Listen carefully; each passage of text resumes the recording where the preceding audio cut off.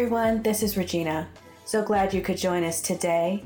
We want you to know that we record live on Clubhouse every Tuesday at 1 p.m. Pacific Standard Time, which is 4 p.m. Eastern Standard Time. Let's get into our discussion today.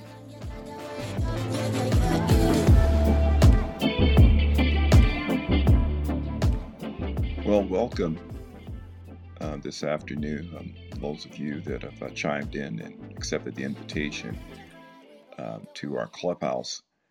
I'm getting familiar with this now. I'm kind of liking this platform, but I'm Lonnie Poindexter, and Miss Regina has let me take the helm at Command Central, so I might need a little help in getting through some of these fine features within this application, but we're going to make it do what it do, as Ray Charles would say. So let's start off with a prayer this morning to get things going, and I'm going to pass the mic to let's pass the mic to Neil. And Neil, can you open us up with prayer before we start? Yes, indeed. Sorry. Dear Lord, we praise you and thank you for everything you've given us, the blessings you've given us to be living this great nation. We pray now that you will give us the wisdom as we strive to grow it and keep it a great nation, Lord, and return it to its adherence to your will and your moral law. In Jesus' name I pray, amen. Amen. Thank you, brother. Thank you very much. Okay, let's get started. And I'm going to, as Regina would do, open with. We're in chapter 4, by the way, and we're at where it says eugenics and its impact on societies. So I'm going to read some of the content that's in the book, and let me remind everyone that's listening in, if you haven't gotten the book, please do. It will, as folks would say, it'll change your life. Well, certainly it will give you the primer that you need to fight the good fight of faith as it relates to getting the truth out about the history of white supremacy and racism in America and on the global scene, and who the real culprits are, and the wonderful work that Kevin has done, exhaustive work he has done at preparing detailed information and notes and footnotes and things that you can use to help you fight the good fight. Amen. So let me start off here. It says eugenics and the impact on societies. Since Darwin's theories rejected the notion of God as creator, designer, and sustainer of the universe and of humankind, maltreatment of others came easy to Darwin followers. Little notice today, Darwin actually advocated and encouraged abuse of other races and ethnicities. In The Descent of Man, published after The Origin of Species, Darwin openly commented on the more significant differences between men of distinct races. For example, Darwin held blacks and Australian Aborigines to be equal to gorillas, and then inferred that these would be done away with by the civilized races in time.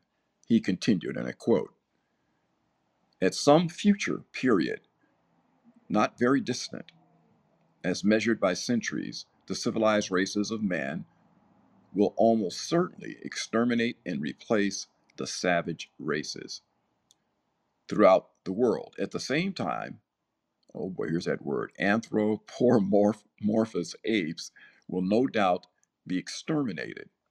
The break between man in a more civilized state, as we may hope, even than the Caucasian, and some ape as low as baboon, instead of as now between the Negro or Australian and the gorilla." I'll stop here.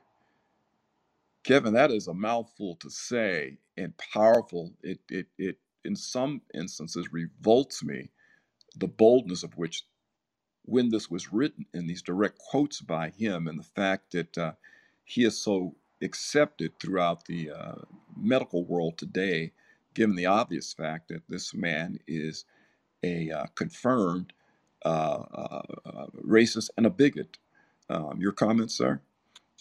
Yeah. First of all, my first comment is, man, your voice is ideal for radio. Smooth, golden voice, brother. You got it. You got it. Thanks, man. And you got it, brother. Hey, but on this Darwin thing, it's revolting. It is unbelievable that we've given this man the kind of status and stature that he has around the world to this day, by the way. But what we see in this, just these brief comments that you've read, is that not only does he equate blacks with apes, gorillas, and savages, but he then infers that they need to be exterminated. He says, "Look, we're going to exterminate this. These savage races will all be dealt with. They're going to be exterminated by us more civilized folk." It's unbelievable that nobody called him out on it. Nobody, revisited what he said. It's really astonishing, and to think that this is the man that our entire science curriculum is really built around Darwin and Darwinian theories, and that's K through 16. I mean, that's going into the college level as well. So it's pretty amazing. It certainly is. I would add to what you stated that, and I'm just thinking back to, as I've mentioned prior, I'm a 70s child, so my formative years with schooling um, have, I see Mr. Wayne has joined us. Thank you, sir, for joining us. We were taught about Darwin, but in the broadest sense, and this would have been in the early to mid 70s, and no mention was made as to his bigoted and racist history. Just was talked about this origin of the species, and here's a theory that says, at least they were saying theory then, that that we could have all evolved from apes and so on and so forth. So it was something to consider for us as students. And but it was creationism was still taught in the schools when I attended school.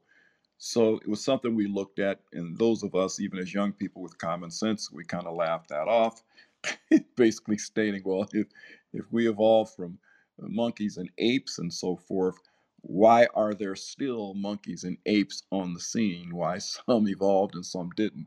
But that's a topic for another conversation. Let me read on in this quote from influential in the highest levels of academia. Darwin unleashed the idea that people who are successful and powerful are thus so because they are innately better. Galton promoted and enshrined the idea within eugenics, graduating from theory to a socio-cultural movement. Eugenics further inculcated and institutionalized racism and white supremacy.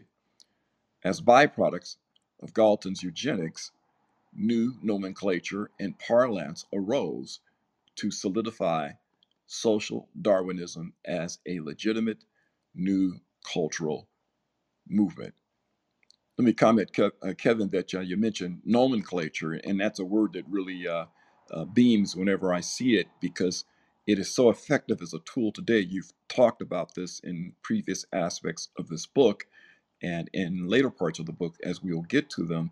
The importance of nomenclature and how nomenclatures can be commandeered and used for other than what they were originally intended, as in the case how we effectively use nomenclature with every Black Life Matters.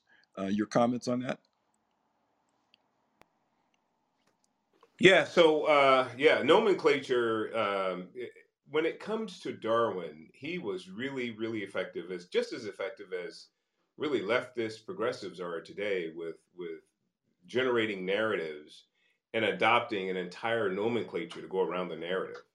Wokeism, for instance, is a linguistic distinction that then now has its whole nomenclature around it. If you're woke, you're part of this protected class. If you're not woke or you're a dissenter from woke, ideology, then you're automatically, because this is the way it is, you're automatically canceled, or you have to be censored, or you automatically deemed a supremacist or racist. And so that's adopted within its own. That's a perfect example of what happens. You develop new language, if you will, and then you also develop with that very clever nomenclature that really helps to further buttress or inculcate the distinction. And so we see that with wokeism. We see that with what Darwin did back in the day when he had developed this notion of evolution as opposed to creation. And then, with that, he was able to then characterize subhumans, people that are still on the evolutionary scale, and all of these other things that kind of came with his new distinction of man evolving and not being created.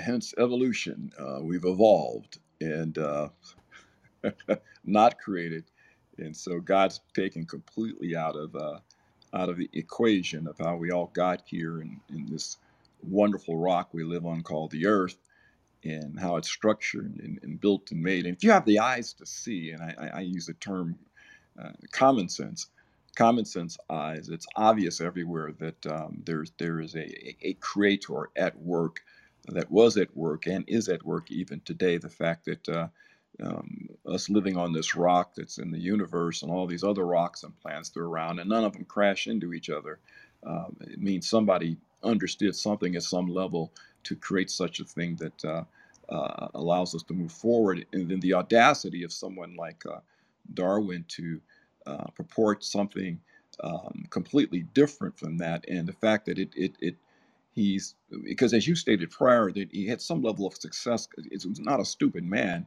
Um, in some of the science that he did, that he's accepted in these things, and then people in a wholesale fashion begin to move toward this, and here we are today, fighting for our very beliefs and stance in terms of how the world's created and what's in the world, even our great nation, America, and what it represents, and how it's stated within the founding documents that we know that there's a creator above.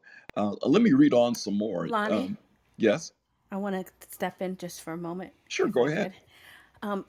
So I think it's important for us small vocabulary people to discuss nomenclature. All right, because there's an assumption that people understand it, and I didn't understand it until I looked it up. So I'll be the first to say that. So let me just read a definition.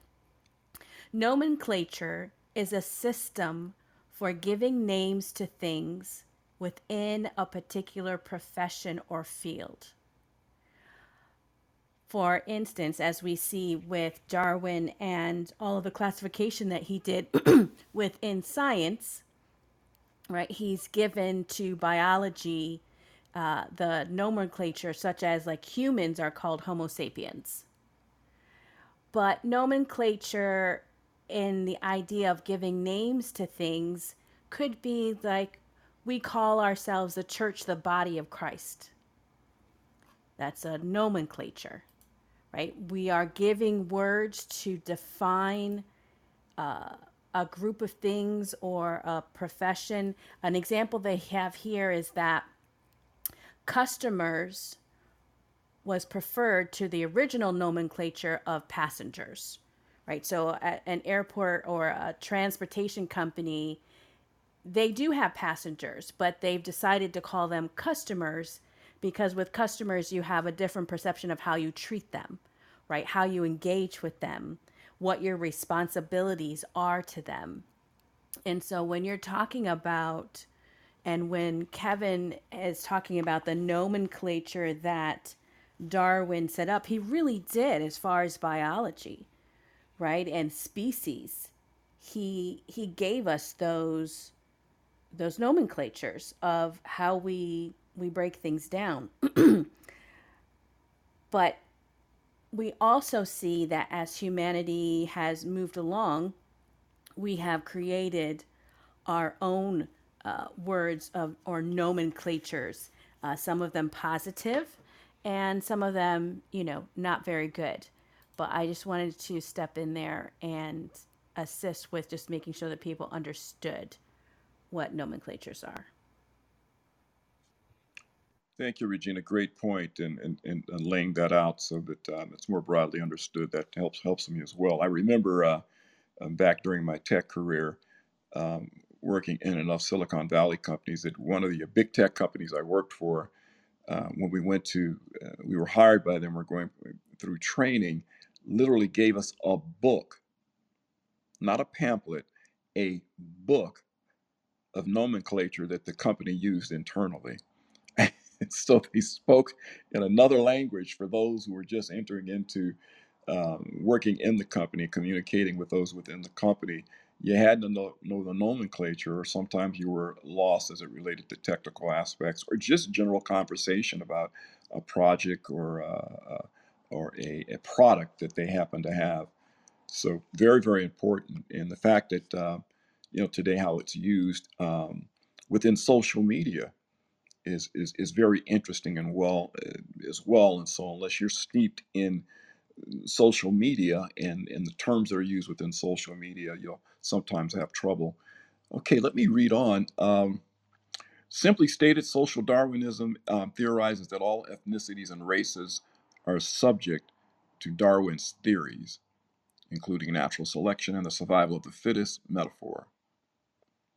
It provided the wealthy and powerful, those in the white supremacist elitist class, the mechanisms to justify personal delusions of grandeur while perpetuating maltreatment of all others outside of their class structure. Social Darwinists asserted human life is in a perpetual struggle for existence. They believe the best way to preserve a pure race and lineage while assuring dominion over the looming Malthusian scarcity of resources was to subjugate and eliminate all others. Kevin, I find that interesting. So there you see the roots of what we have today, with finite oil and we must manage our resources. We're going to lose all of them, like the water issues that are in certain parts of the United States. And being a California based and being somewhat familiar with the history of water in this state, the state has always had issues with water, but because parts of the state are very arid. But it's really the management of the water resources that causes the problems for anyone that's been around long enough to understand it. But they use that, um, they use those terms and nomenclature to drive an agenda that keeps us in perpetual state of. I remember having family members in Northern California, and well, I'll just go ahead and state it's my parents' home, and my dad, his pride and joy is his front lawn and his back lawn, and having to let that all die because they had a quote unquote water shortage, when those of us who were in the know knew that, well, they didn't manage the water that they had because there's a history of drought and then surplus with water in the state, and they didn't do that, and that's why his prize lawn had to go to seed. I'm just amazed how the things that we're dealing with today had its roots in, and hence the title of your book, um, in this belief system and worldview that, in my opinion, is anti-God, and I think you illustrate that quite eloquently. And then here we are today. Any comments from you, sir? No, that's really what I was driving at. That's what was really illuminating to me, too. Some people may think that I wrote this book to make a point. And like I've said many, many times publicly and privately, like I have no idea what I'm going to write or where it's going to end up. It's all divinely inspired.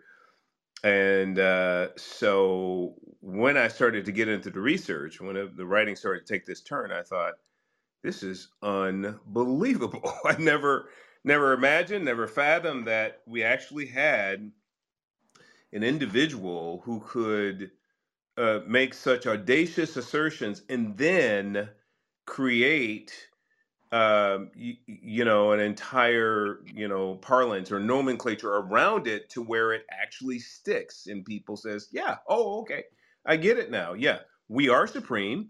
We must protect ourselves because we have a scarcity of resources around the planet. And that means we have the ability to go ahead and exterminate these other ethnicities. They're clearly not as evolved as we are. And so therefore, that's the perfect reason or excuse for us to go ahead and do this. And it's just so preposterous, because it didn't exist prior to that. People saw humans as humans. They just kind of, they may have had, personal ought against somebody else or distrust because you're from a different tribe or ethnicity or whatever. But it wasn't like, well, you're not human, yeah, you're not quite an evolved human yet, so we could summarily, uh, treat you bad and exterminate you. And so that's really what this is driving to, and it's just a wild, thing to recognize. So very true, brother. I'm jotting some notes here. It's once you've been subjugated to be less than, then it's okay what's being done to you or what you're denied, and so you don't need enough water, you don't need enough food because the upper class, if you will, um, is germane to carrying on the best aspects of us as humans on Earth. It's appalling when you think about it, but it's relegated to kind of a thought process. When you think about this whole, and we are, those of you listening in are very big on the issue of life for preborn babies, and that babies can be put in that category as well because it's an inconvenient time and place that this baby came to be inside its mommy's, the mommy's tummy, that because it's inconvenient, that the baby can be done away with. It all speaks to this, but it all goes back to who I affectionately call the granddaddy of modern racism and bigotry, Charles Darwin. Let me read on here because we want to make sure we get through as much But as we can. But one I last also want thing. to talk. Yeah. Go Yeah, ahead. one last thing, Lonnie. I just wanted to get if Neil or Regina had anything. I'd love to hear what they have to say at this point Oh too. yeah, okay. Well, I just wanted to note that the minute you take God out of the equation, these are the natural results of that conclusion. I mean, these are Mm. natural conclusions of that assumption. Because if there is no God, then it's all random.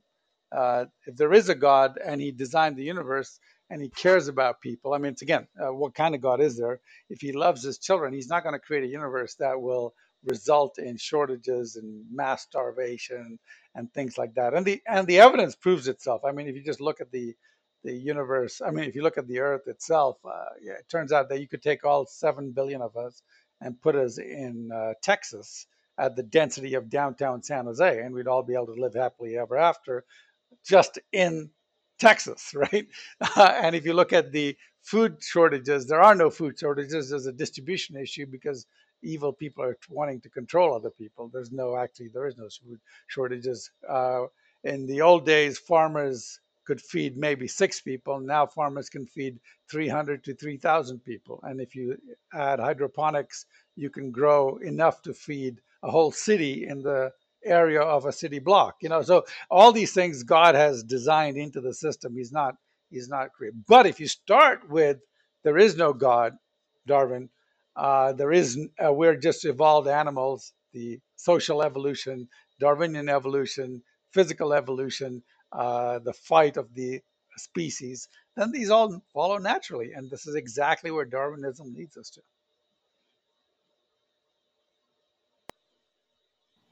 Regina?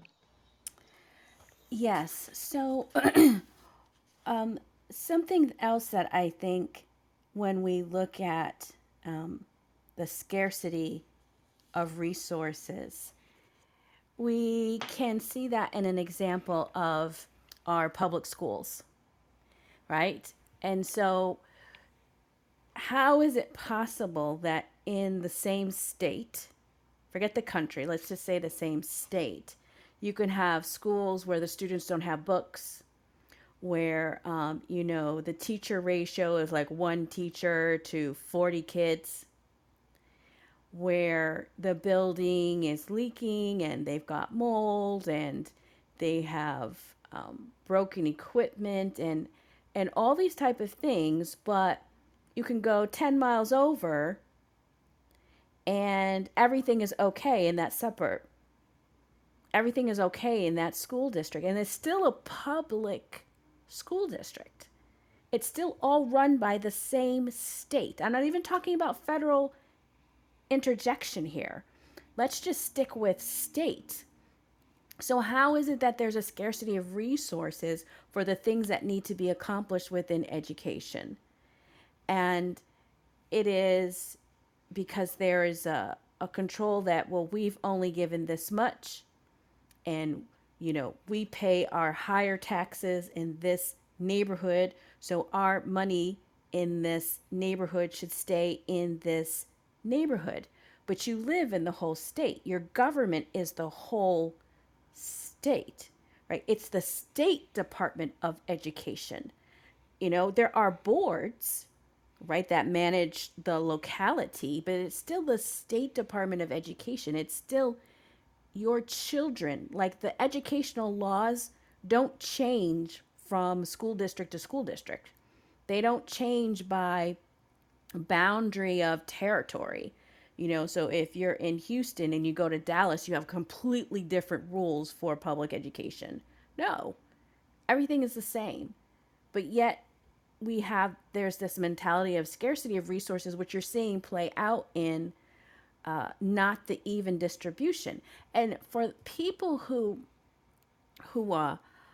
come at this whole thing about, everything should be equal, we want equality for everybody, then why don't you apply your state laws fairly?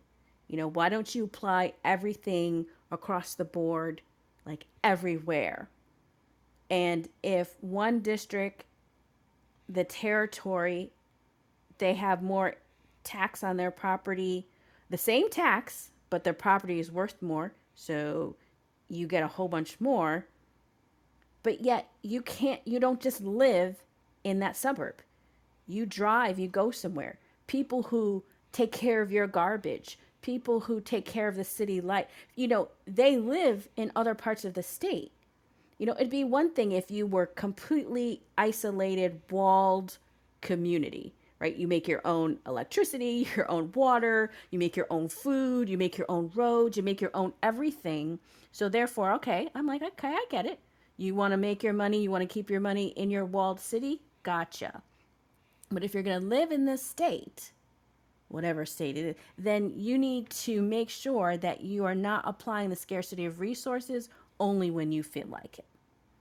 So that's my comment. And Mr. Wayne, thank you for coming up. I don't know if you have a comment you want to share with us.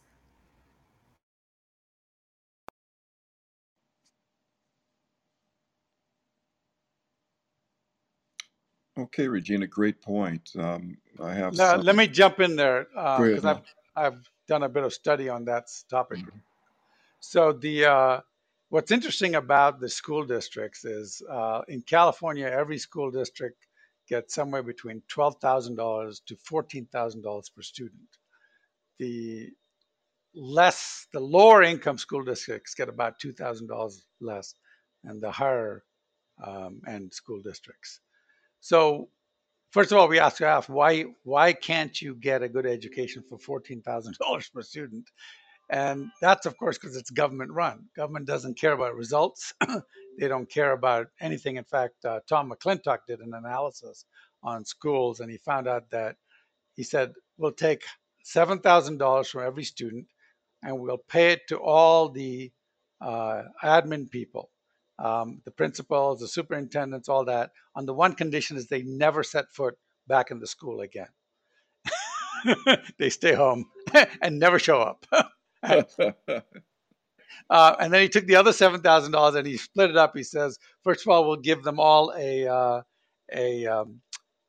health club membership for I think it was $150 a month. healthcare membership. And he goes through this whole thing. It's $50 a month healthcare membership. And he goes and he says, we'll hire, rather than the school buildings, we'll sell them all and give the money away to charity. We'll hire. And at that time, it was like $2 a square foot. And he was going to rent out space and all that. He goes through this whole thing. And the end of all that, we have $2,000 left per student. And we'll give teachers a $70K salary instead of $35K, whatever they're making at the time. And he ends up with something like $2,000 per student. He says, I think for that, they should go to France for summer. But the point of his whole thing, and again, I'm just summarizing, and I may not have got the numbers exactly, but the whole point of it was really due to waste. It was all waste. It was waste. And there was no good reason to have that. I mean, and even if you think about it, the disparity between a rich school district and a poor school district, where the kids can't read at all, and a rich district where they have all these extra things, is only about $1,500 to $2,000 different per student, which shouldn't make that much difference when you're talking about a $14,000. We're talking about a 15% difference, right? A 15% difference should not make the difference between make it or break it. So the reality is it's government involvement that is destroying this. And that's why, we all think that the best thing is to take that money as a school voucher and go to a private school. And whenever school vouchers have been used, Black kids have excelled amazingly well. So I think that's part of it. But you hit on the thing is, why is there such a disparity? It makes no sense. And it's just a waste of money, really, at the end of the day. Great point, Neil. I have some experience with school systems myself, and having worked in a consulting capacity, and the money that is available in school systems, regardless of the districts where they happen to be located, management's a core issue, and learned of which in one district in Central California, and I won't name the school district, but the superintendent had to deal with a school teacher that, well, let's just say that he probably shouldn't be teaching school, but they could not get rid of the teacher because of the teacher's ability to be tenured. Yeah, and also the union, basically. Yeah, and the union, and where this individual only worked a couple days a week, and only 3 to 4 hours on those 2 days a week that he did work, and fully supported by the union, and a medical doctor who would write the justification for him. Couldn't pick up anything heavier than 2 books. And I said, how do you effectively manage a staff, in a district? And it's just, it was pretty frustrating to see, because I was a taxpayer and I was watching this take place. Another incident, the major construction project, and a contractor wanted to secure a contract, and was advised by myself and another member of the consulting team I was a part of not to use that contractor, because he had dubious methods of doing construction, and cost the district more money than he was worth dealing with him. And so they went with other contractors. Well, this particular contractor, construction firm, sued the school district, and rather than fight this individual in court, the school district decided to settle with the individual and pay him to go away at the advice of the attorneys that were, worked for the district. And I told the superintendent, I said, what this contractor is doing through the community? He's telling everyone that the $200,000 to $300,000 expansion on his really nice home was due to the money he got from your school district. And the response from the superintendent to me was just how things are done. And so, yeah. Well, it's not their money, right? Yes, exactly. It's not their money; it's our money, and so that's how things are done, is what he told me. And because he didn't take a cut in salary, and neither did any other administrators take a cut in salary. So hence your comment about the vouchers for students, where the money follows the student and parents get a chance to pick and choose and have power and authority over who schools their kids. But anyway, we segued off. I've gone off topic. Let me read on. Kevin, stellar work here. Let me read this portion. It says, should be obvious, such thinking was and is woefully immoral. Certainly, the Judeo-Christian worldview rejects any such ideas. Let me read that again. Certainly, the Judeo-Christian worldview rejects any such ideas. This nation that we live in was built upon a Judeo-Christian ethic all the way back to its founding, the founding documents which were written. And then there's just been this wholesale effort to destroy the truth of that and the history of that about the founding of our nation. And we end up with the fine kettle of fish that we have. We read on, such notorious inclinations undermine all humanity. The worst atrocities in human history can be attributed to social Darwinism. It has been used to justify white supremacy, slavery, racism, genocide, imperialism, and eugenics. Amen, Kevin. Amen. Your comments, sir, on that? Well, I think that says it all. I mean, Whew. it's the social Darwinism. Even though we have a lot of people that are advocates or adherents of Darwinism, in and out, and through, we have a huge scientific community that still swear by a lot of Darwin's works. The reality is that most of the evils in our history are a direct result of Darwin and social Darwinism, as it was, as basically Darwin's theories were overlaid onto societies, and so all of that again. White supremacy, racism, eugenics, mass genocide, sexism, misogyny, atheism. I mean, all of that really, really took off as a result of Darwin making distinctions about those things, and and here we are. So true, brother. I just was thinking anti-Semitism as well, as you have outlined, and actually in the next statement here, Adolf Hitler and the National Socialist German Workers' Party, the Nazis, provide a powerful and poignant example of what happens when Darwin's theories are embraced and carried out. The Nazis adopted Darwin's playbook and racial classifications as they embrace Darwin's concept of the most favored race in the lineage of Aryan supremacy. They unsurprisingly viewed themselves as Aryans and thus racially superior. This meant they categorically deemed all others as inferior and therefore disposable.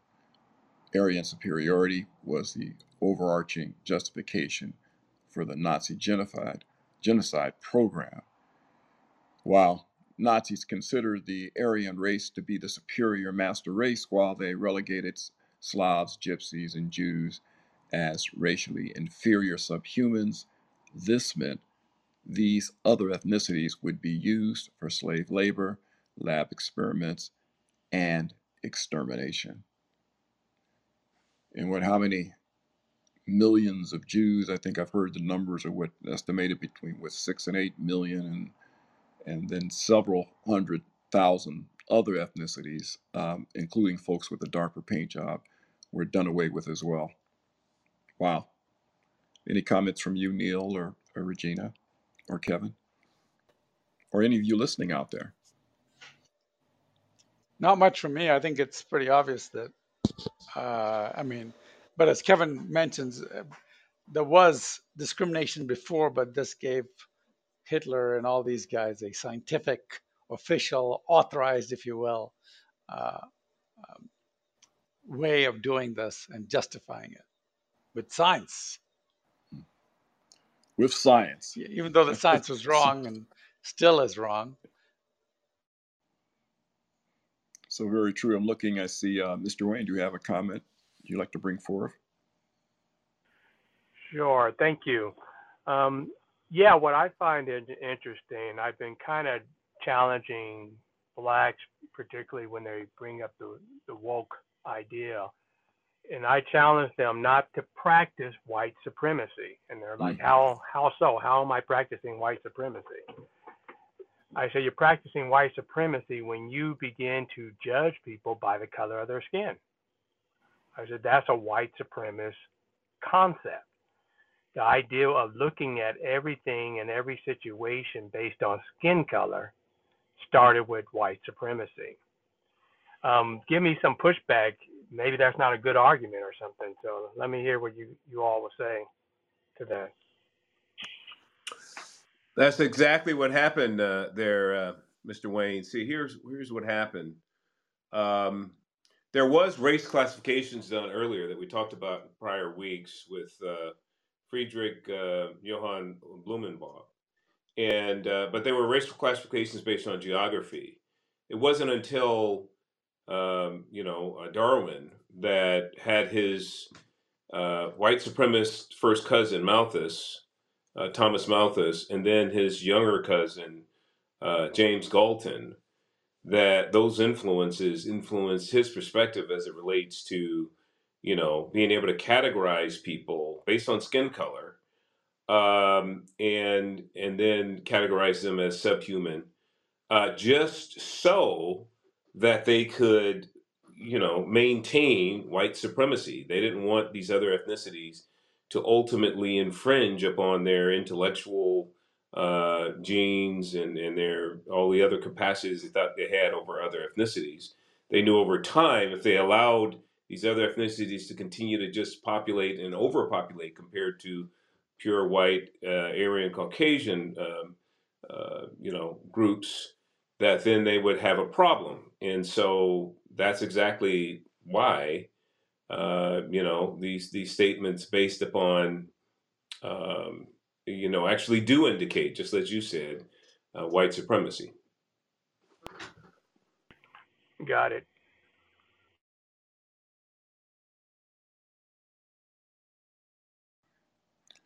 Anyone else with a comment?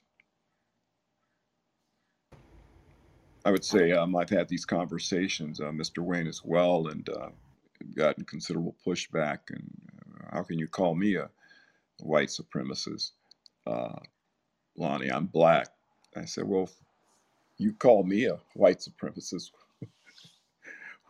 with black skin, but using the justifications that were just mentioned and connecting the history,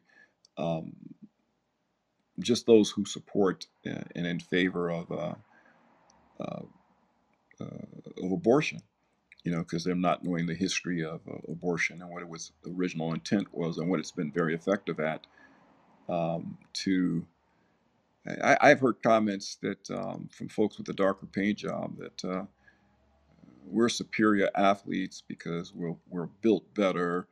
Our genetic structures are such. I said, whoa, you're getting into the same thing that Hitler and Darwin and these other individuals used to justify their inhumanity against their fellow man. And I would get pushback. No, it's true. I said, you don't understand by you making those very statements. I said, then I would use an example that says basketball, which is propagated by a majority of African American athletes. And yet you had individuals like Larry Bird and Pistol Pete and many others who excelled in sports. So you to use to say that the genetic structure makes you superior. I attended a high school in Southern California that was a basketball factory. In fact, many of the students that went there during my era and since then have gone on and played in the NBA. Well, the reason why they became successful in the NBA was not necessarily, it wasn't because of their genetic structure, it was because of their work ethic. I said, when I came to school in the morning, if I got to school at 7 a.m., they were in the gym. If it was lunchtime, they were in the gym. It was the evening and we were leaving the campus to go home. Those young boys were in the gym, and that is why they became successful. And whatever attributes they had because of how they were built, maybe added to, but it was not the reason why they became successful. So it's interesting how this thought process seems to permeate, with the very folks who say they are victimized and have been victim. Let me, if no one else has any comments, let me read on it and further because I'm looking at the time here. Uh, the known facts and truth about Hitler's connection and embrace of Darwinism are undeniable and also quite inconvenient, not only interconnected with Darwin's unleashing of racism and white supremacy. Darwinist uh, enthusiasts are also caught in another conundrum. Undoubtedly, some Darwin apologists attempt to distance Hitler, his genocidal ambitions to exterminate Jews, and the many other Nazi atrocities as somehow separate from Darwinism. The fruit of Nazi ambitions was to divide humanity into race classifications. Great point. Great point, Kevin. Comments from you? No, nothing there. Yeah. Okay. It's let me read on. What is the pro-Darwin argument strategy? Richard Weikart, Senior Fellow, Center for Science and Culture, has extensively studied and written a number of books exposing Darwin, Hitler, and Nazism. Weikart, I hope I'm pronouncing his name right, addresses how some Darwin followers attempt to explain away Nazi connections to Darwinism by asserting Hitler and Nazis just used Darwinism as a propaganda tool. Refuting that claim, Weikart writes in his article, Darwinism in Nazi Propaganda. It is undeniable then that the Nazis employed Darwinism widely in their propaganda efforts, but one might object that the Nazi use of Darwinism was purely a rhetorical strategy. That is, Hitler and other Nazis shrewdly co opted a dominant scientific paradigm in the service of their insidious political goals. And if there had been another dominant scientific view of origins, they would have claimed that for their cause. There are multiple problems with this objection. Kevin, were there other things taking place or schools of thought during that time in history that would either add to or detract from their particular agenda? No, I don't think so. Yeah. There were no other competing philosophies at the time, per se, that would have been motivation for the Nazis. So I think this is where Weikart is getting in this article. Mm-hmm. Great point. First, it seems to rest on false assumption that the Nazi regime was primarily opportunistic. Most historians today recognize that Hitler and most leading Nazis were not primarily opportunists, but rather fanatical ideologues. Sure, Hitler and his comrades were willing to lie to the public if it brought political advantage. However, those lies were always to try to advance their heartfelt ideology, not just to attain power for power's sake. Second, we have considerable evidence that Hitler and leading Nazis did not use Darwinism for public consumption, but promoted it in private conversations. It was not just a superficial add-on gain support for unrelated ideas and policies. Third, and probably most importantly, this objection fails to recognize that leading Darwinian biologists and anthropologists were promoting scientific racism in the pre-Nazi period. The Nazis were influenced by this scientific scientific racism. Darwinism was an essential part of Nazi racial ideology from the start, It is not like Nazis had their racist ideology in place and then added Darwinism to the mix to gain more public support.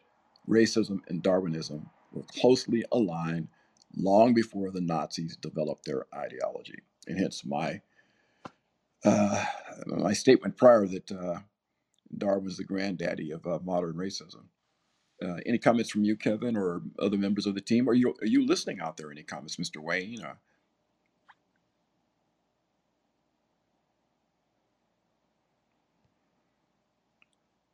Okay, I'll read on.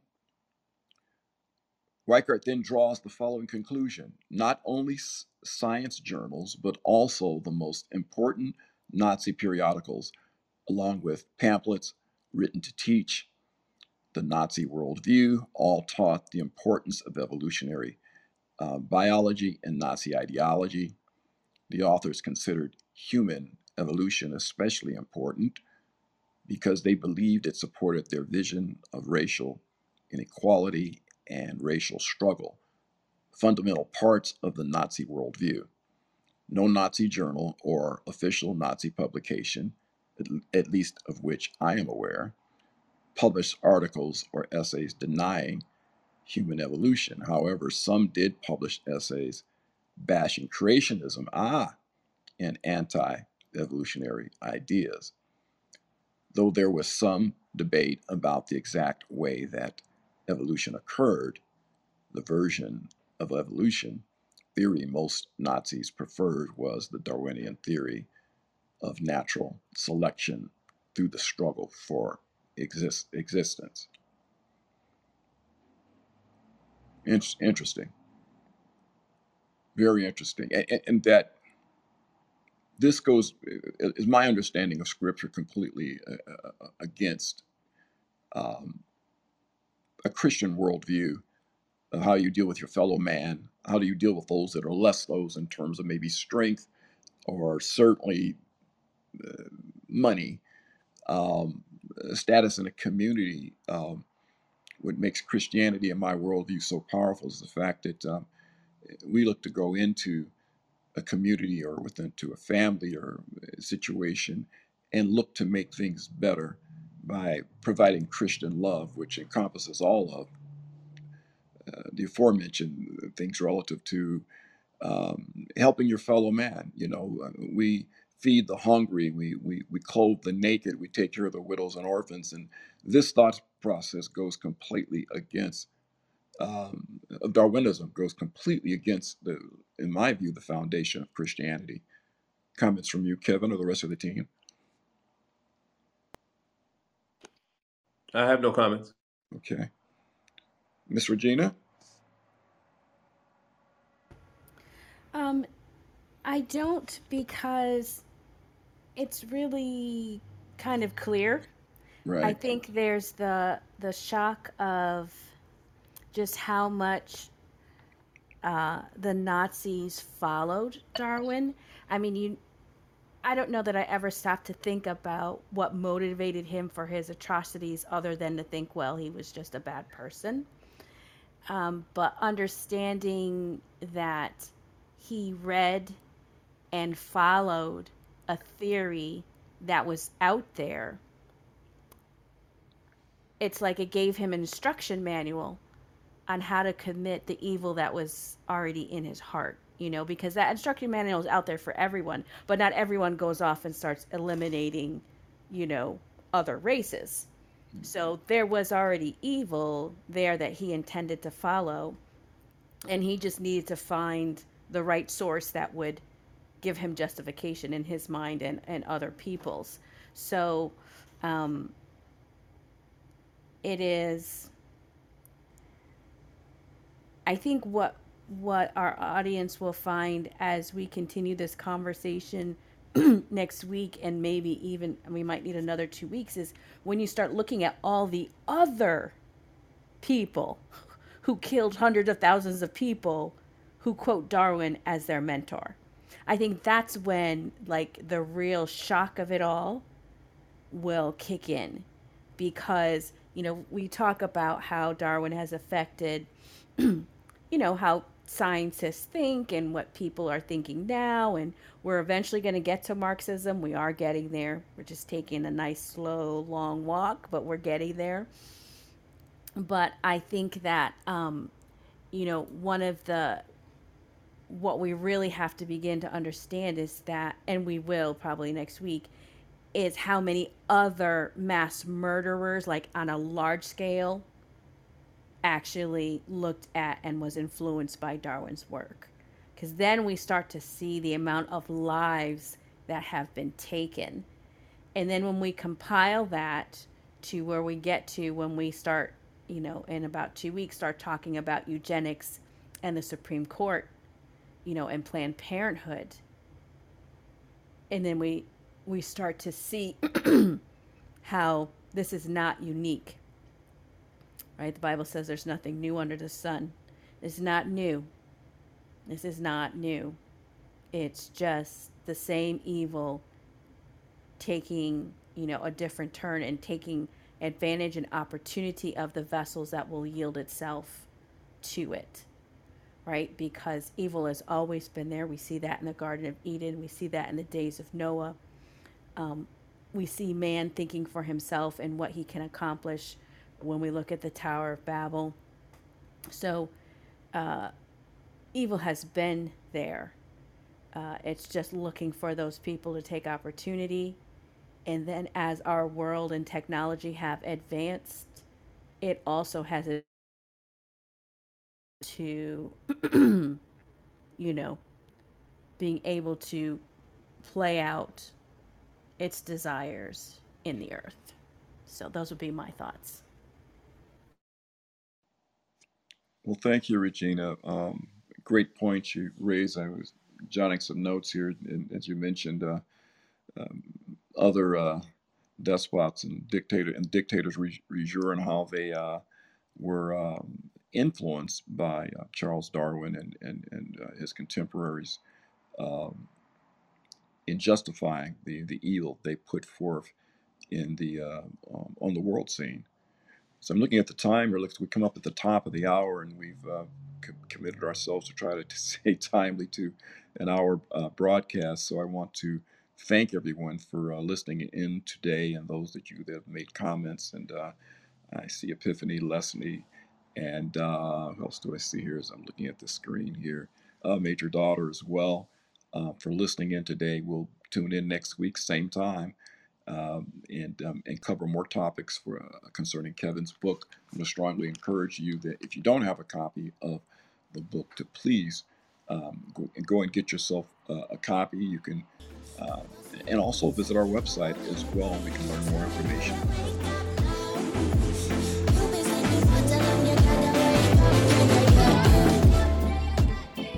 This is the end of our discussion today. Thank you so much for joining us. We would love to hear your voice, so please consider joining us live on Clubhouse every Tuesday at 1 p.m. Pacific Standard Time, which is 4 p.m. Eastern Standard Time. Until next week, have a great day.